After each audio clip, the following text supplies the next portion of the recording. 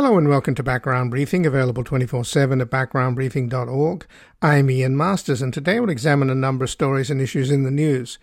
We'll begin with the presentation of the evidence by the House Select Committee that Trump and his motley crew attempted a coup against American democracy on January the 6th in a hearing which will air live on nationwide TV at 8 p.m. Eastern Standard Time on Thursday, carried on all major networks with the exception of Fox News. Joining us is Will Bunch, who is an award-winning national opinion columnist for the Philadelphia Inquirer, and he blogs at Attitude, that's ATTYTOOD.com.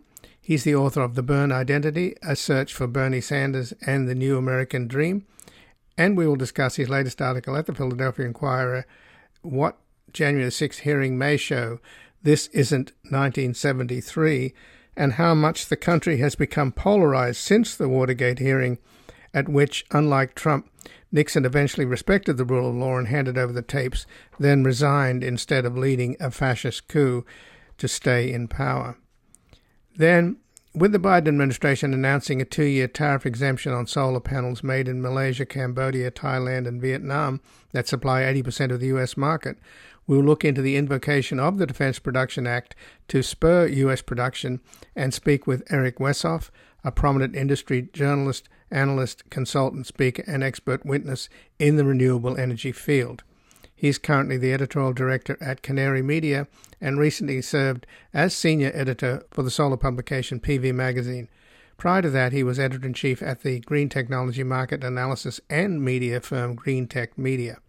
We'll discuss his article at Canary Media, Will the Biden Administration Let One Company Kill U.S. Solar?, and how one small, obscure, and defunct solar company was able to paralyze the U.S. solar industry at a time when the transition to alternative energy is so urgent. Then finally we'll go to Mexico to get a local reaction to President López Obrador's boycott of the Summit of the Americas underway in Los Angeles and speak with Laura Carlson, the director of the Mexico-based Americas program at the Center for International Policy. In 1986, she received a Fulbright scholarship to study the impact of the Mexican economic crisis on women and has lived in Mexico City since.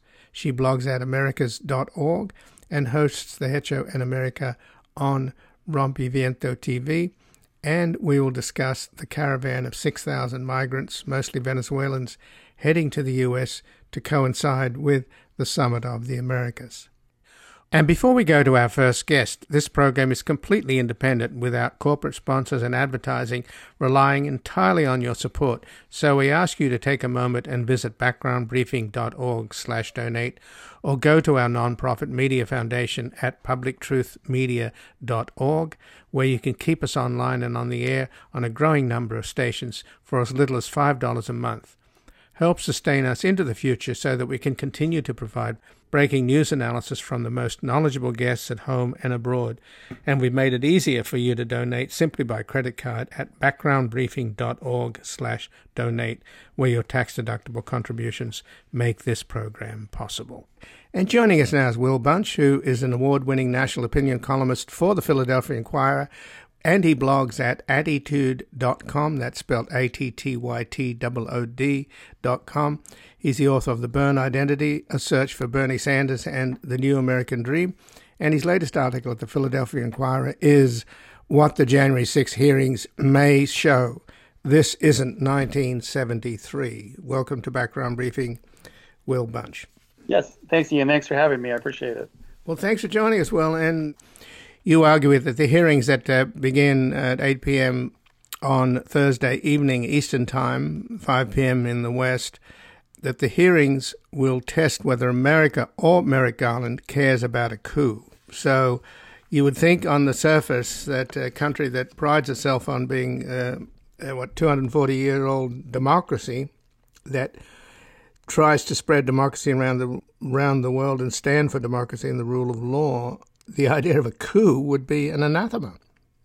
Yeah, I mean, I was thinking about this the other day. You know, if you had told me 10 years ago that a sitting president of the United States who just lost an election would spend the next 2 months with a gang of kind of shady co-conspirators plotting different ways to override the results of that election and stay in office, whether it was, court challenges, which were thrown out as being ridiculous, and then these various schemes that the fake electors ploy, for example, and looking at these crazy executive orders, which would have allowed them to, seize voting machines or have the military come in and seize voting machines, until finally it devolves into this event on January 6th where Trump just told his supporters to come to Washington. It will be wild.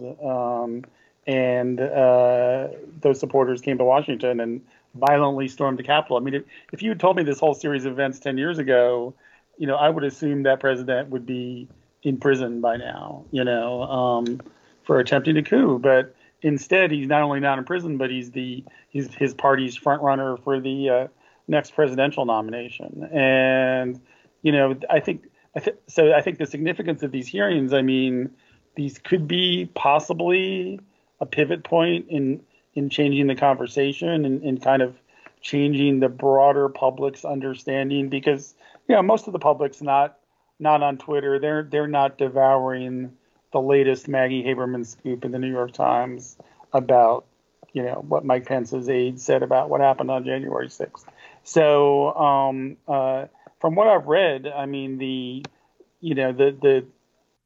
powers that be on this House January 6th committee have really thought hard about how to, I hate to say it, and some people will see this in a pejorative sense maybe, but how to put on a show, how to tell a story to the American people. So with the idea being that they want the American people to understand the significance of this threat to democracy. And, also possibly I believe they'll make a strong case that crimes were committed at the highest levels of government in terms of overriding the results of the 2020 election. So those are the stakes.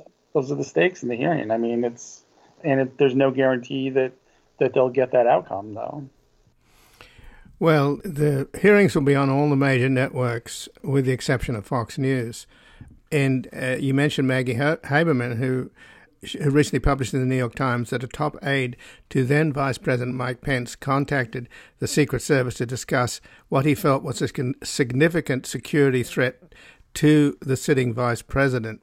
And then apparently on that day, we know that, of course, the insurrectionists were chanting, "Hang Mike Pence." They erected makeshift gallows. But apparently Trump told his chief aide, Mark Meadows, at the time, that maybe Pence should be hanged. So you right. think that might penetrate a lot of Republicans' consciousness, that a sitting president was prepared to have his vice president hanged. And after all, he did urge the crowd to fight like hell. So there's a direct link there. I think we need to think about who the audience for this hearing is.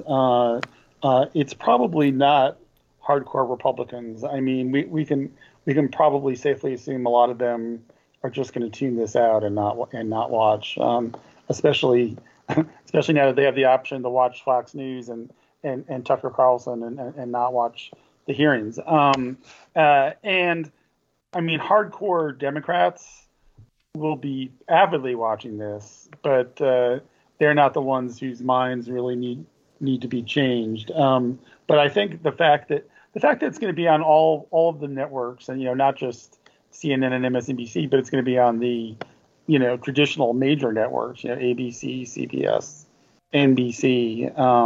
The fact that it'll be carried live on those channels, creates an opportunity of people who I wouldn't call apolitical, but are just not highly political people. I mean, I wouldn't necessarily call them low information voters, because that term has kind of a pejorative connotation. But they're people who just don't obsess over politics the way that maybe a lot of folks listening to this show follow politics. They vote, they take part in elections, but they don't follow every detail. And maybe the true meaning of what happened on January 6th hasn't fully dented their consciousness yet. And this hearing will be a chance to do that. Now that said, I mean, I totally get there's a lot of cynicism out there about whether this hearing is going to make much of a difference. And I get that. I mean, it's fascinating that this is happening in the month of the 50th anniversary of the Watergate break-in, because obviously there's a real connection here, some of it conscious, some of it just happenstance, that between the infamous Watergate hearings on Capitol Hill and these hearings. Again, we're looking at wrongdoing at the highest levels of government.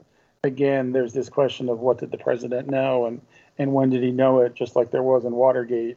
But as Margaret Sullivan pointed out in her excellent piece in the Washington Post, and as others have pointed out, this isn't 1973. You don't have that level. You don't have a small mainstream media of 3 television networks and a few newspapers that, and the AP and whatever, that dominate the media landscape. And you don't have the public respect for those institutions, frankly.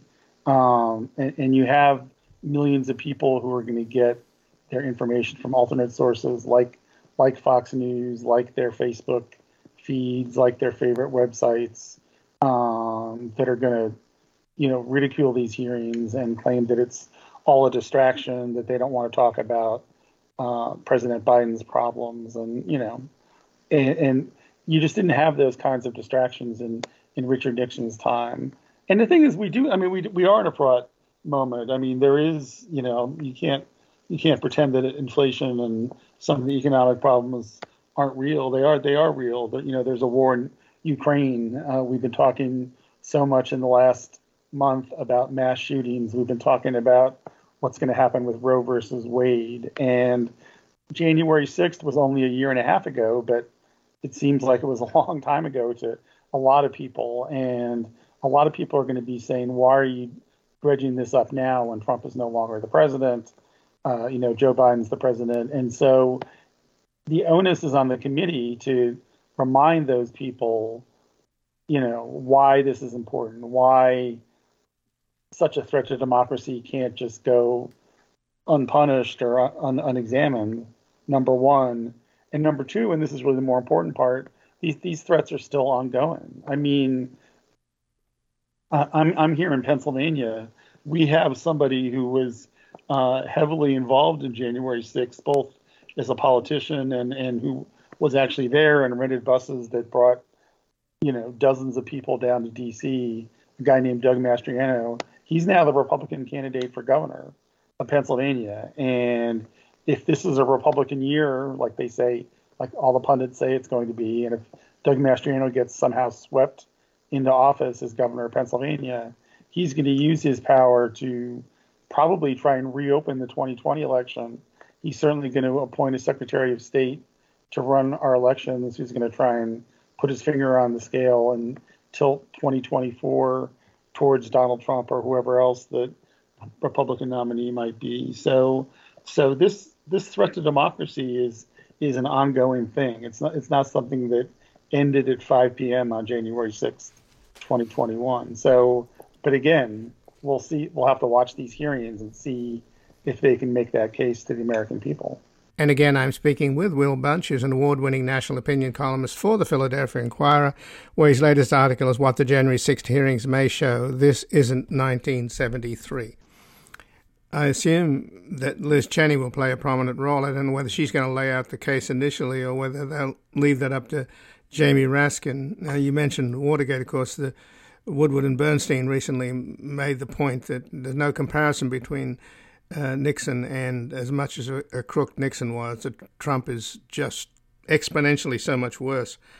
Yeah, Republicans famously went up Capitol Hill and told Nixon it was time to resign, and he resigned. I mean, and Nixon didn't, Nixon was terrible in many ways, but he did resign. He also did not defy the Supreme Court. He did, in the end, when he lost the Supreme Court case, he did turn over the tapes that he was asked to turn over. So there was some baseline compliance with the rule of law and at least some of the guardrails of democracy. I mean, I'm not excusing the crimes that Nixon committed, but But with Trump, there's just no guardrails whatsoever. I mean, he was willing to do anything and everything to stay in power after an election that he lost by 7 million votes and by 75 or whatever it was electoral votes. So yeah, I mean, I think Woodward and Bernstein are right. I mean, there's really no comparison here, but yet we live in such polarized times that the American people were able to largely come to a consensus. 75 to almost 80% of the public agreed at the end that it was time for Richard Nixon to go, and you're just never going to get to that level of support for any kind of action against Donald Trump. And so if it's 60-40 that Trump committed crimes on January 6th, where does Merrick Garland and the Justice Department go with that? Because even though they're supposedly upholding the rule of law and popular opinion isn't supposed to matter, but I hate to burst people's bubble, but popular opinion I think does matter to the Justice Department. In terms of is there public support for indicting a former president of the United States? Well, of course, if the case is strong, which I expect it will be, then he may be forced. But I thank you for joining us. And just in a quick last minute here, though, Will, you've got this dreadful guy who will be running for governor and be able to appoint his Secretary of State to rig the votes against the Democrats. What about Fetterman, the Democratic guy? I mean, he looked like a really promising candidate, and now he's got health problems, which seem worse than originally. Well, let me be clear for your listeners. I mean, we have two big races here in Pennsylvania, so let's not get confused. They're running for different seats. Mastriano is opposed for governor by the Democratic Attorney General of Pennsylvania, Josh Shapiro, who is kind of a center left. He's not super progressive, but he's a solid guy, and certainly his health is good. Although he did actually have COVID recently, but otherwise his health is good. So that's who's running against Mastriano, and I mean, so Fetterman's running against Dr. Oz, Mehmet Oz. Dr. Oz, right? Yeah. Yes, and that is a critically important race for different reasons. It's, similar in a way, but it's important because, as you know, right now the Senate is 50-50, and it's probably going to end up after this election 1 or 2 votes either way. In Pennsylvania, that seat is currently held by a Republican, Pat Toomey. It's maybe the best chance in the nation for the Democrats to pick up a seat. Fetterman certainly seemed to be a strong candidate. I think up until recently, I said I had told people I didn't think the health issue would affect him. The fact that his health is a little bit worse than he let on originally, and the fact that he ignored his doctors for 5 years, which doesn't reflect well on his judgment. This could hurt him a little bit politically. I mean, plus it's keeping him off the campaign trail for, it looks like, at least 2 months. So we'll see. It's going to be a very close race between Fetterman and Mehmet Oz. Well, Will Bunch, I thank you so much for joining us here today. Ian, thanks for having me. I appreciate it. And again, I've been speaking with Will Bunch, who's an award-winning national opinion columnist for the Philadelphia Inquirer, where his latest article is What the January 6 Hearings May Show. This Isn't 1973. We're going to take a brief station break. We're back looking into the Biden administration's announcement of a 2-year tariff exemption on solar panels made in Malaysia, Cambodia, and Thailand and Vietnam that supply 80% of the U.S. market. I know it's true. Oh, so true. 'Cause I saw it on TV. I know it's true. Oh, so true. 'Cause I saw it on TV. Welcome back. I'm Ian Masters, and this is Background Briefing, available 24/7 at backgroundbriefing.org. And joining us now is Eric Wessoff, who's a prominent industry journalist, analyst, consultant, speaker, and expert witness in the renewable energy field. He's currently the editorial director at Canary Media and recently served as senior editor for solar publication PV Magazine. Prior to that, he was editor-in-chief at green technology market analysis and media firm Greentech Media. And he has an article at Canary Media, Will the Biden Administration Let One Company Kill U.S. Solar? Welcome to Background Briefing, Eric Wessoff. Thanks, Ian. Good to be here. So, Eric, the answer to your question, will the Biden administration let one country kill U.S. solar, appears to be that yesterday the White House announced that they're authorizing the Defense Production Act to spur U.S. manufacturing of solar, and that they were basically, what would you call it, a 2-year moratorium in the Commerce Department's tariff probe. Moratorium's a good word. A pause, kicking the can down the lane a little bit. But yes, some of the tension and conflict has been pulled out of this story for now. But the major issues still remain despite this pause, and this pause allows the solar industry to restart after a 6-month paralyzation of the market. But some of the themes that are involved here are, how are we going to have a energy transition and move from fossil fuels to other sources without a domestic industrial complex to build these things? Does our dependence on China for solar panels simply give us a new energy master instead of Saudi Arabia or the Mideast for oil? Now we're dependent on Asia for our energy transition. Right, and you can look at Europe and Germany being dependent on Russia for its oil and gas, and you see where that leads to. So how do we get in a situation where a small company that seems to be moribund, I believe they haven't made any solar panels since 2017, and yet they were able to paralyze the entire U.S. solar industry, albeit largely dependent upon imports from the 4 countries, Cambodia, Malaysia, Thailand, and Vietnam, that the suit alleges we're using components from China that should be subject to U.S. tariffs, and that is why this tiny little company in San Jose called Oxin was able to basically stop the U.S. solar business in its tracks.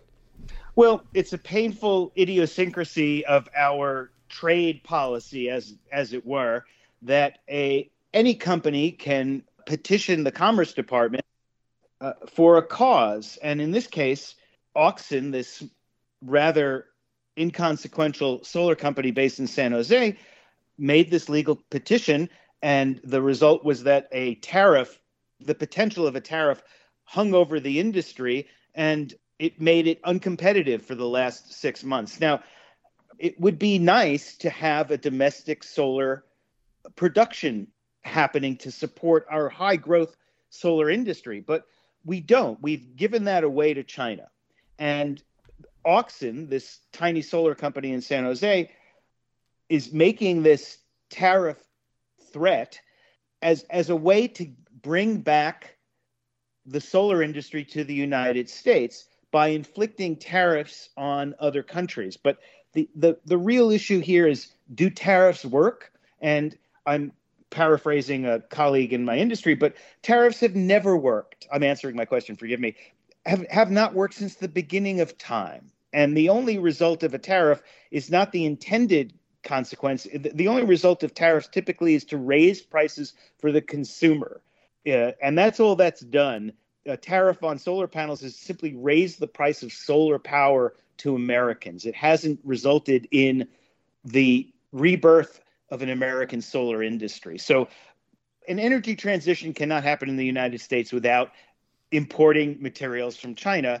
In the meantime, while we grow that business, Biden has taken steps with the Defense Procurement Act and some other incentives that he's going to be launching. They haven't been articulated completely, that will attempt to grow a manufacturing hub, a solar manufacturing complex in the United States. And again, I'm speaking with Eric Westhoff, who's a prominent industry journalist, analyst, consultant, speaker, and expert witness in the renewable energy field. He's currently the editorial director at Canary Media and recently served as senior editor for solar publication PV Magazine. And prior to that, he was editor-in-chief at green technology market analysis and media firm Green Tech Media. And he has an article at Canary Media, Will the Biden Administration Let One Company Kill U.S. Solar?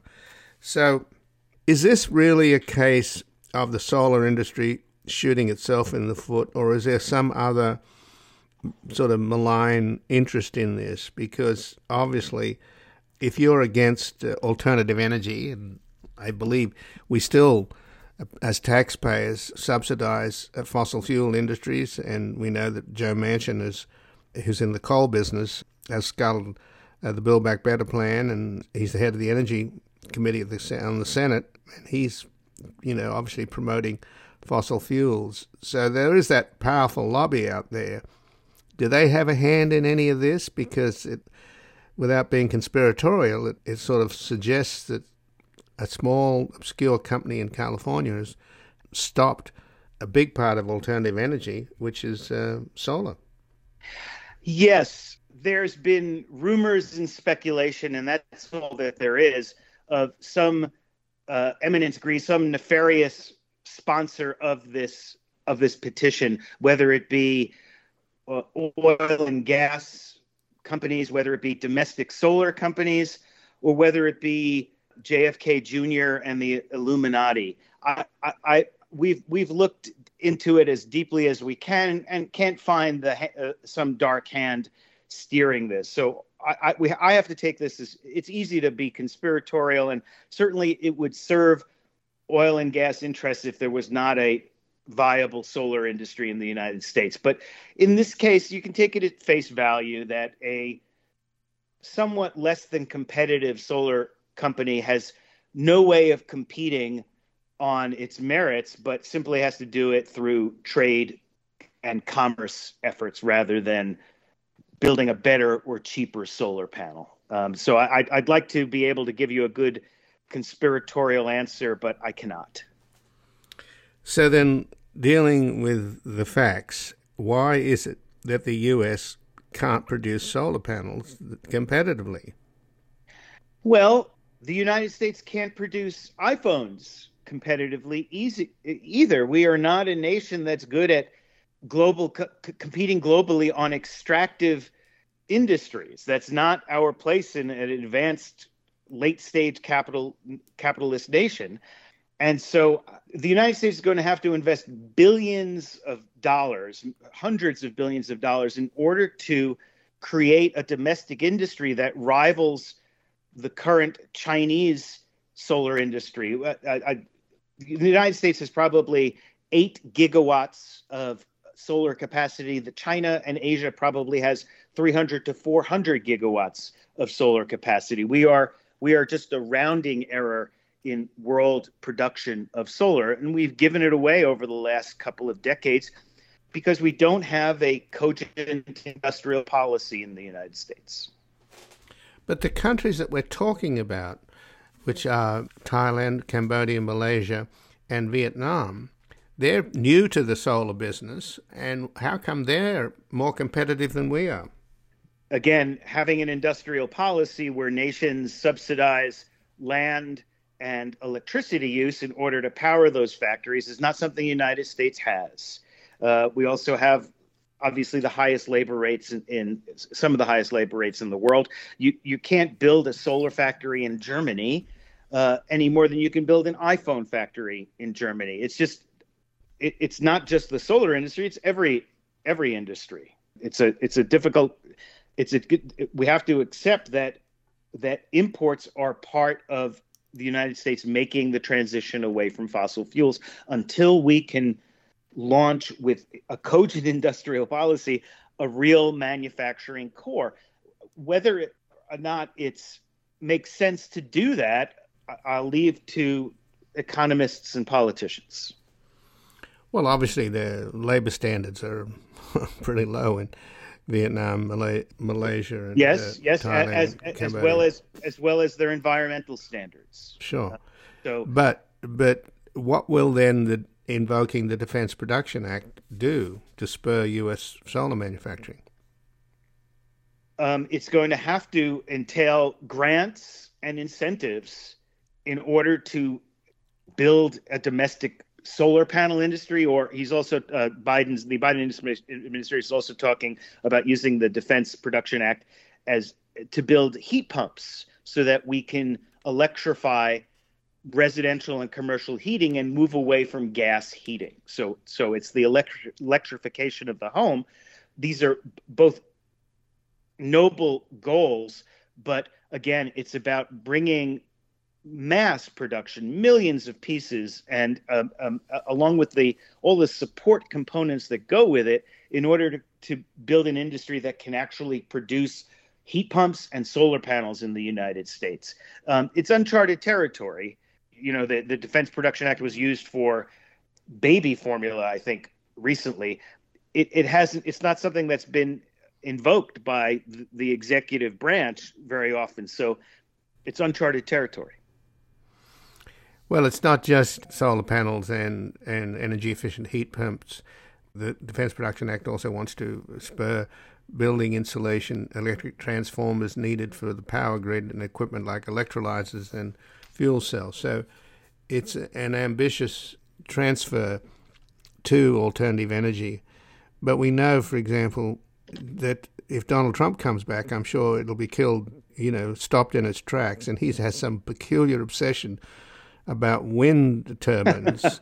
So, I mean, we lost 4 years in terms of global warming under Trump, and it'll be the end of any attempt to stop global warming if he comes back. So we are at a very critical point here. Do you get the impression that the solar industry can sort of stop fighting amongst itself? I mean, for example, Senator Sherrod Brown and Rob Portman from Ohio, they both support this petition to the Commerce Department by Oxen, the small company that's paralyzed the American solar industry. They both see it as a jobs. They want solar as a jobs creation engine. They also happen to be the senators of states that house one of the few U.S. domestic solar production success stories, a company called First Solar. So the fact that they both came from one state and First Solar is headquartered in that state is not a coincidence. First Solar is one of the few large-scale, gigawatt-scale solar production companies that has a domestic base. So why is First Solar a success, and a company like Oxen that's behind this petition that's paralyzed the industry a failure? There's a many-layered answer, but First Solar has been a success using a non-silicon technology. Everything we've talked about in terms of solar modules uses silicon as a technology. First Solar is an American technology success story. They've managed to make what's known as thin film solar marketable and producible at a competitive rate, but it's a vastly different technology than that used by the Chinese. It uses a substance called cadmium telluride as the photovoltaic material as opposed to silicon. So they're sort of an isolate. They're a population of one that has managed to create an ecosystem around their particular idiosyncratic material. But does it work, Eric? Oh, it certainly works. It certainly works. It's photovoltaic and it's economical. And in fact, one of the advantages that First Solar has over the other manufacturers is that it's the energy needed to produce a First solar panel is much less than that to create a conventional Chinese-made solar panel. So First Solar, again, is a American technology success story in terms of its commercializing an idiosyncratic material and making it both efficiently from an energy standpoint and from a cost standpoint. I don't know if this can be emulated or replicated to create an American solar domination, but it is an example that it can be done in the United States. Well, I thank you for joining us. I mean, for filling us in on this puzzling story, which at least the self-inflicted wound on the solar industry has been alleviated for 2 years. But it does sound like if we have an American success story, it would make sense to build on it, doesn't it?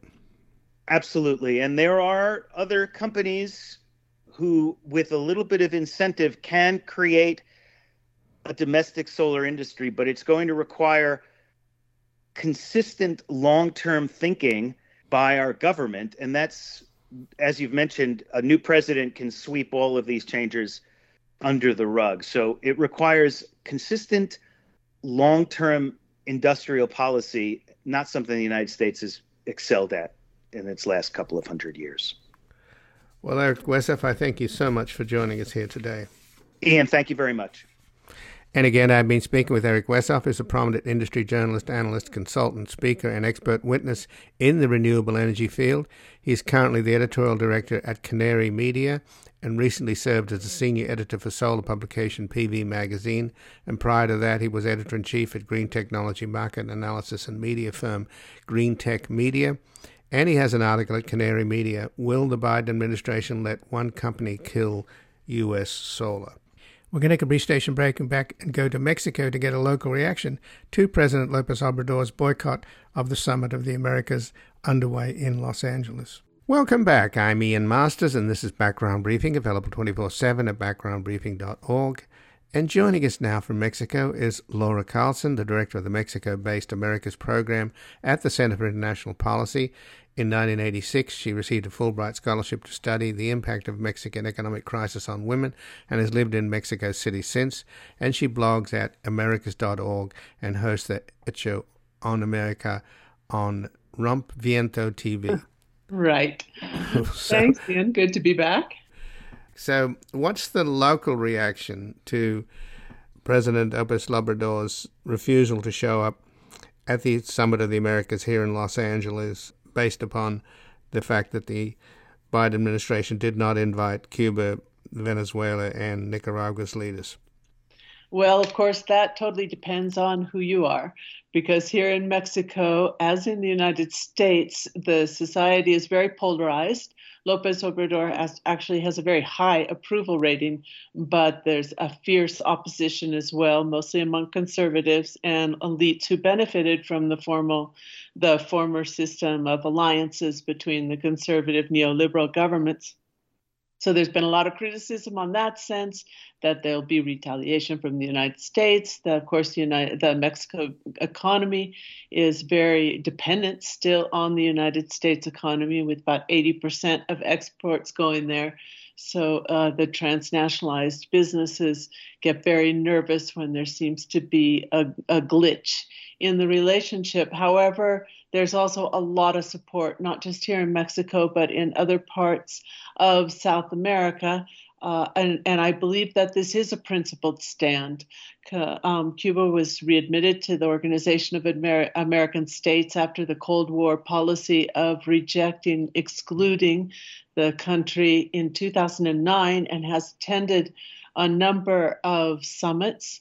And so there's this idea that we are going to reassert from the government of the United States, as the we here, going to reassert something like an alliance of the Pacific, which is just an alliance that includes only neoliberal governments, in the context of a summit that is supposed to be for the entire region, was a severe miscalculation.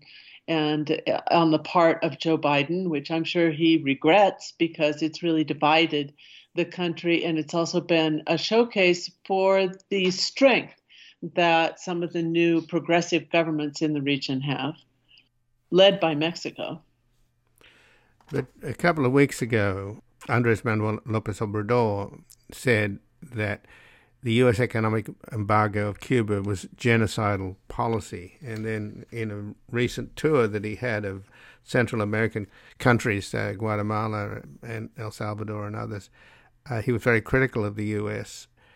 But it doesn't seem to bother him as much as U.S. policy bothers him. It doesn't bother him that the leader of Guatemala just rehired this crooked attorney general, and that the leader of El Salvador is obviously showing autocratic tendencies and bizarre shift to cryptocurrency, which of course is a perfect vehicle for money laundering, etc. So does he get the bigger picture that there's a immigration crisis here in the United States because people are fleeing these countries because they can't live there safely? There is no democracy and the rule of law.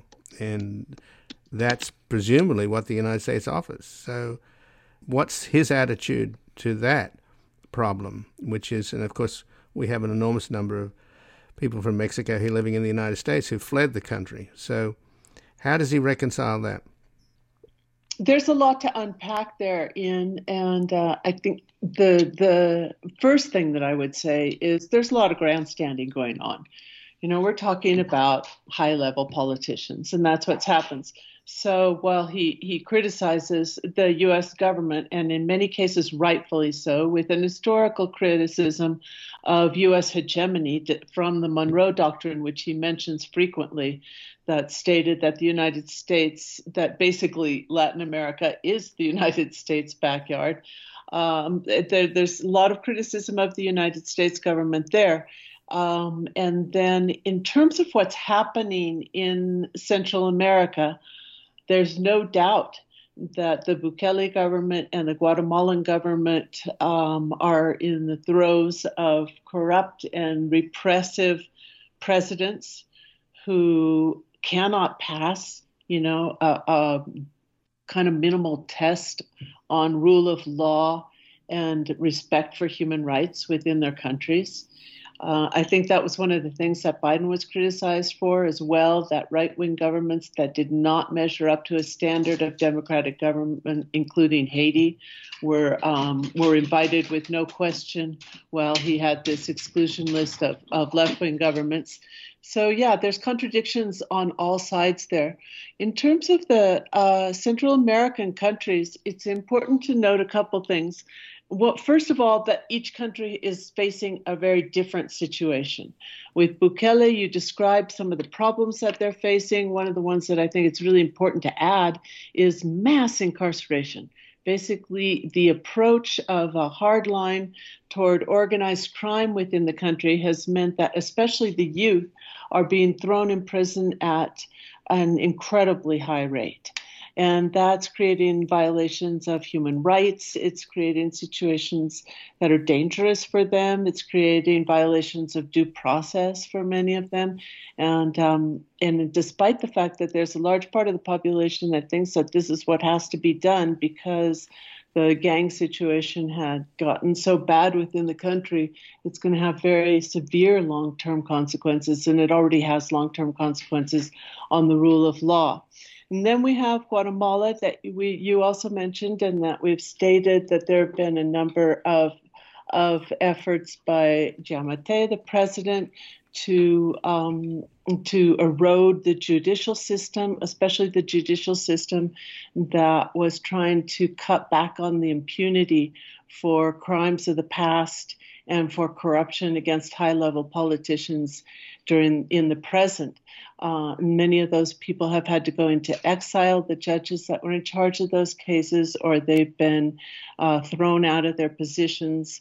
There's been many, many complaints of human rights violations. In both countries, there's been murders of land defenders, indigenous leaders, and others. And then we have Honduras, where it's an entirely different situation. In fact, the president of Honduras also followed the lead of the Mexican president, decided not to attend the summit for the same reason of exclusion. And after many years of dictatorship in Honduras that caused it to be the number one country for expulsion of migrants, there's a government that is trying to reorient resources toward the most vulnerable sectors, that's trying to make a dent in corruption. Of course, the former president is now indicted for drug trafficking in the United States. That's how bad it was. And it's not just him, it's a representative of an entire system that they called the narco government. So there's a government that's attempting to make changes, and attempting to make changes means a certain break with the United States, which traditionally supported the former corrupt governments there. So there is a caravan now heading north to coincide with the Summit of the Americas here in Los Angeles. It's basically just left the Mexican city of Tapachula. There's 6,000 people heading north, including many from Venezuela and from Central America. So again, Venezuela, of course, is excluded, but Venezuela is also the source of a massive outflow of refugees, right? They've lost something like, a quarter or a third of their entire population, have fled mostly to Colombia and in this caravan now heading up north. So probably it would have been, the U.S. did actually send a delegation, the White House did send a delegation recently to meet with the Venezuelans over cutting off Russian crude and maybe trying to replace it with Venezuelan crude because the refineries on the Gulf Coast of Texas designed to process Venezuelan oil. So is there any, it would seem to me that it would have made more sense to have Venezuela show up because there are some serious issues to address here. Yeah, that's right. That's the point of dialogue. And but there, of course, the problem is that they don't recognize. The U.S. government doesn't recognize the government of Venezuela and is trying to continue with this farce of recognizing someone who's not even in the National Assembly anymore, Juan Guaido. And so they don't really have a counterpart there.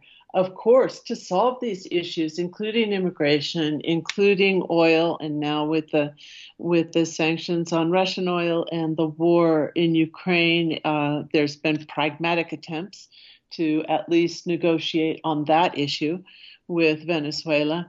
But for all of these things, it requires dialogue. And for dialogue, you have to take an attitude of inclusion instead of this exclusionary attitude that the Biden administration has taken. The Central American caravan, on that, what's interesting is that immigration is much more complex than it has been in the past. Mexico does continue to be, and you don't hear that much about it, and this is one of the things that the Mexican president doesn't like to talk about, but Mexico does continue to be the number one sending country to the United States. And then we have the immigration that has risen so drastically in the last years from Central America. But there's also a great deal of immigration from Venezuela, from African countries that are coming from Central American countries, from Haiti. So we're confronting, not just in the United States, on a global level, a far more complex situation regarding immigration that has to do with the structural inequities of the economic system, which when the Biden administration talks about going to the root causes, it really doesn't want to go that far. If you look at some of the solutions that are being proposed, there's more investment, there's more private sector involvement.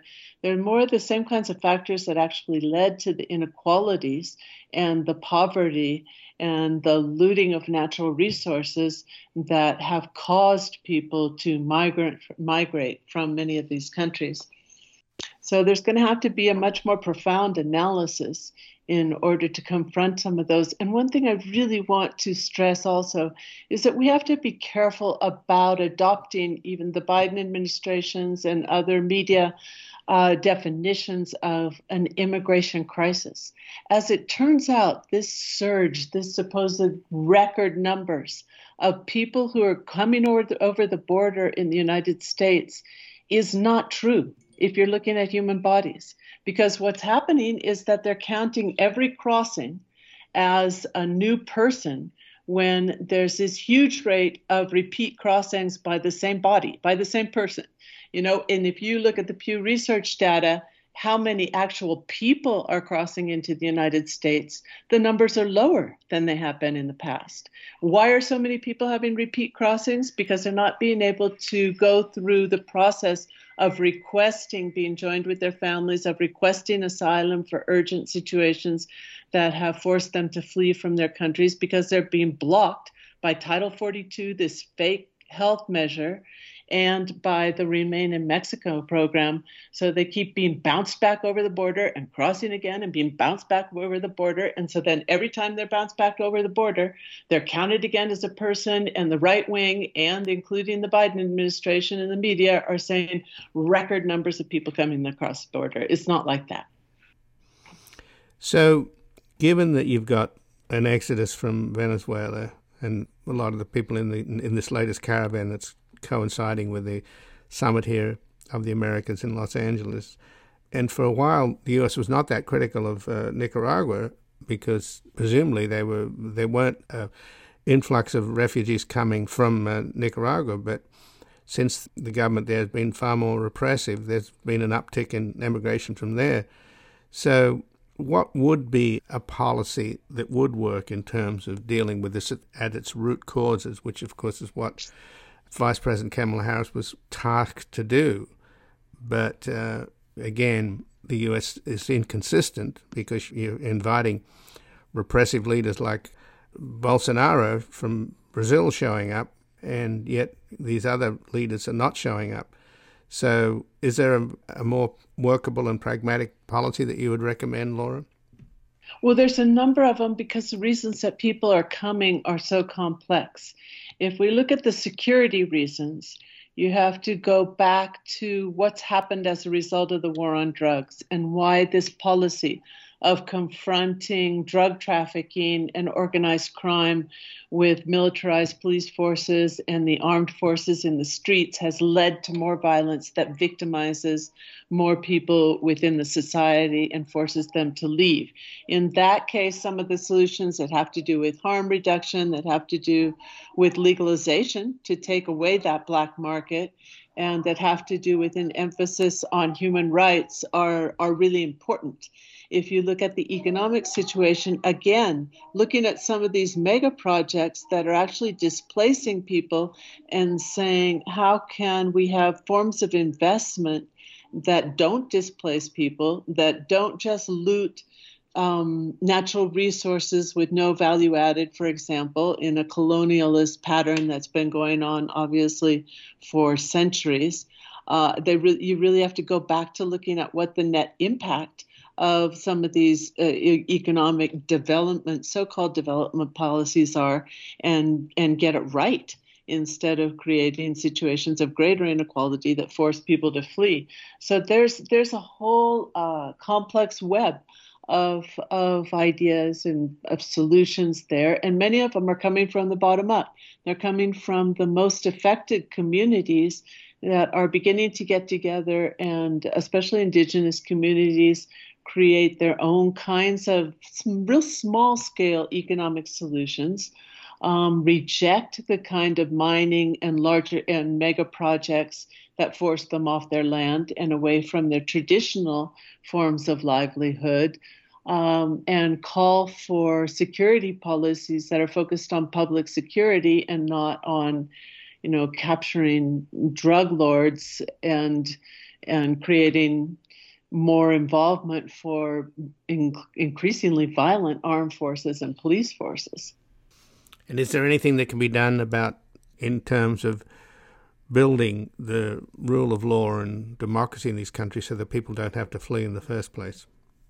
Yeah, I think these policies that I mentioned, and then the other thing to always keep in mind is building democracy by definition has to come from the people themselves in that country. So when the United States government talks about democracy promotion programs, it's an oxymoron.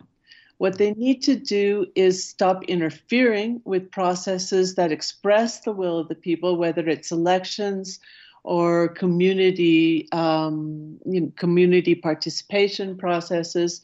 They have to look at what kinds of policies actually interfere with democracy, such as selectively funding opposition groups and the kinds of things that democracy promotion programs do, and go back to what Obama announced, but actually didn't carry through with, which is an emphasis on self-determination for Latin American countries and an emphasis on democracy within those countries themselves. It's just not something that you export, and it's not something that you impose from above. And indeed, here in the United States, our democracy is at a critical crossroads, because if Trump's GOP comes back, Trump's GOP is dedicated to one-party rule, to destroy democracy. They're rigging the elections in this country so brazenly. It's unbelievable what's happening here. And, of course, the role model for Trump's GOP is Orban's Hungary, where he's installed autocracy via rigged elections. So we're not exactly, at least the Trump GOP, one of our major political parties, is anti-democratic. So we're not exactly becoming the role model we should be. Well, that's right. And that's a really good point, Ian, because if we want to have a regional discussion on democracy, then the United States government has to come off its pedestal of saying, now we're going to show you how to be democratic, and talk about what the real international threats are to democracy. You mentioned Hungary, and that's where the GOP convention, or the large meeting, is being held, because it is their model. And there we realize that a lot of the biggest threats to democracy in all of these countries, including Latin America, are coordinated, are orchestrated by an international right wing that is bent on promoting this patriarchal, capitalist, and racist model that retakes countries from the majorities to try to create authoritarian governments in the hands of wealthy white males. This is an international threat. They're internationally organized. If we wanted to have a real conversation about democracy, we would have to all sit down at the same table and say, all of our nations are facing these threats. What can we do with it? What can we do about it?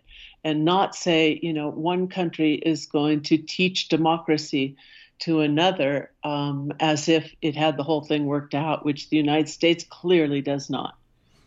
Well, Laura Carlson, I thank you very much for joining us here today. Thank you, Ian. It's been a pleasure. And again, I've been speaking with Laura Carlson, who's the director of the Mexico-based Americas program at the Center for International Policy. In 1986, she received a Fulbright scholarship to study the impact of Mexican economic crisis on women and has lived in Mexico City since. She blogs at americas.org and hosts the Hecho on America on Rompeviento TV. This has been Background Briefing. I'm Ian Masters, and I'd like to thank producer Graham Fitzgibbon.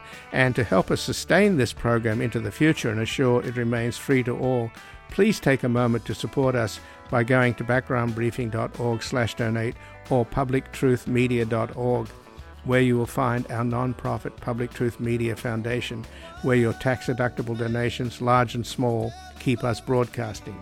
And if you missed any of today's program and would like to explore our vast archives, you can find us at backgroundbriefing.org, where we'll include extended interviews searchable by topic and have made it easy for you to sign up for daily email updates that provide links to resources, articles, and books discussed on the program. Also, you can find links there to subscribe wherever you get your podcasts, and we also encourage your ratings and reviews on these platforms. Find us on Twitter and Facebook at Ian Masters Media. And please do help us reach more listeners by sharing this program with friends, family, and colleagues. And I'll be back again tomorrow with another Background Briefing at backgroundbriefing.org. Bye for now. The guy that lived next door in 305 took the kids to the park and disappeared by 9:30. Who'll ever know how much she loved them so? That dark night alone in America. The quiet voice was singing something to me, an angel song about the home of the brave in this land here of the free. One time, one night in America.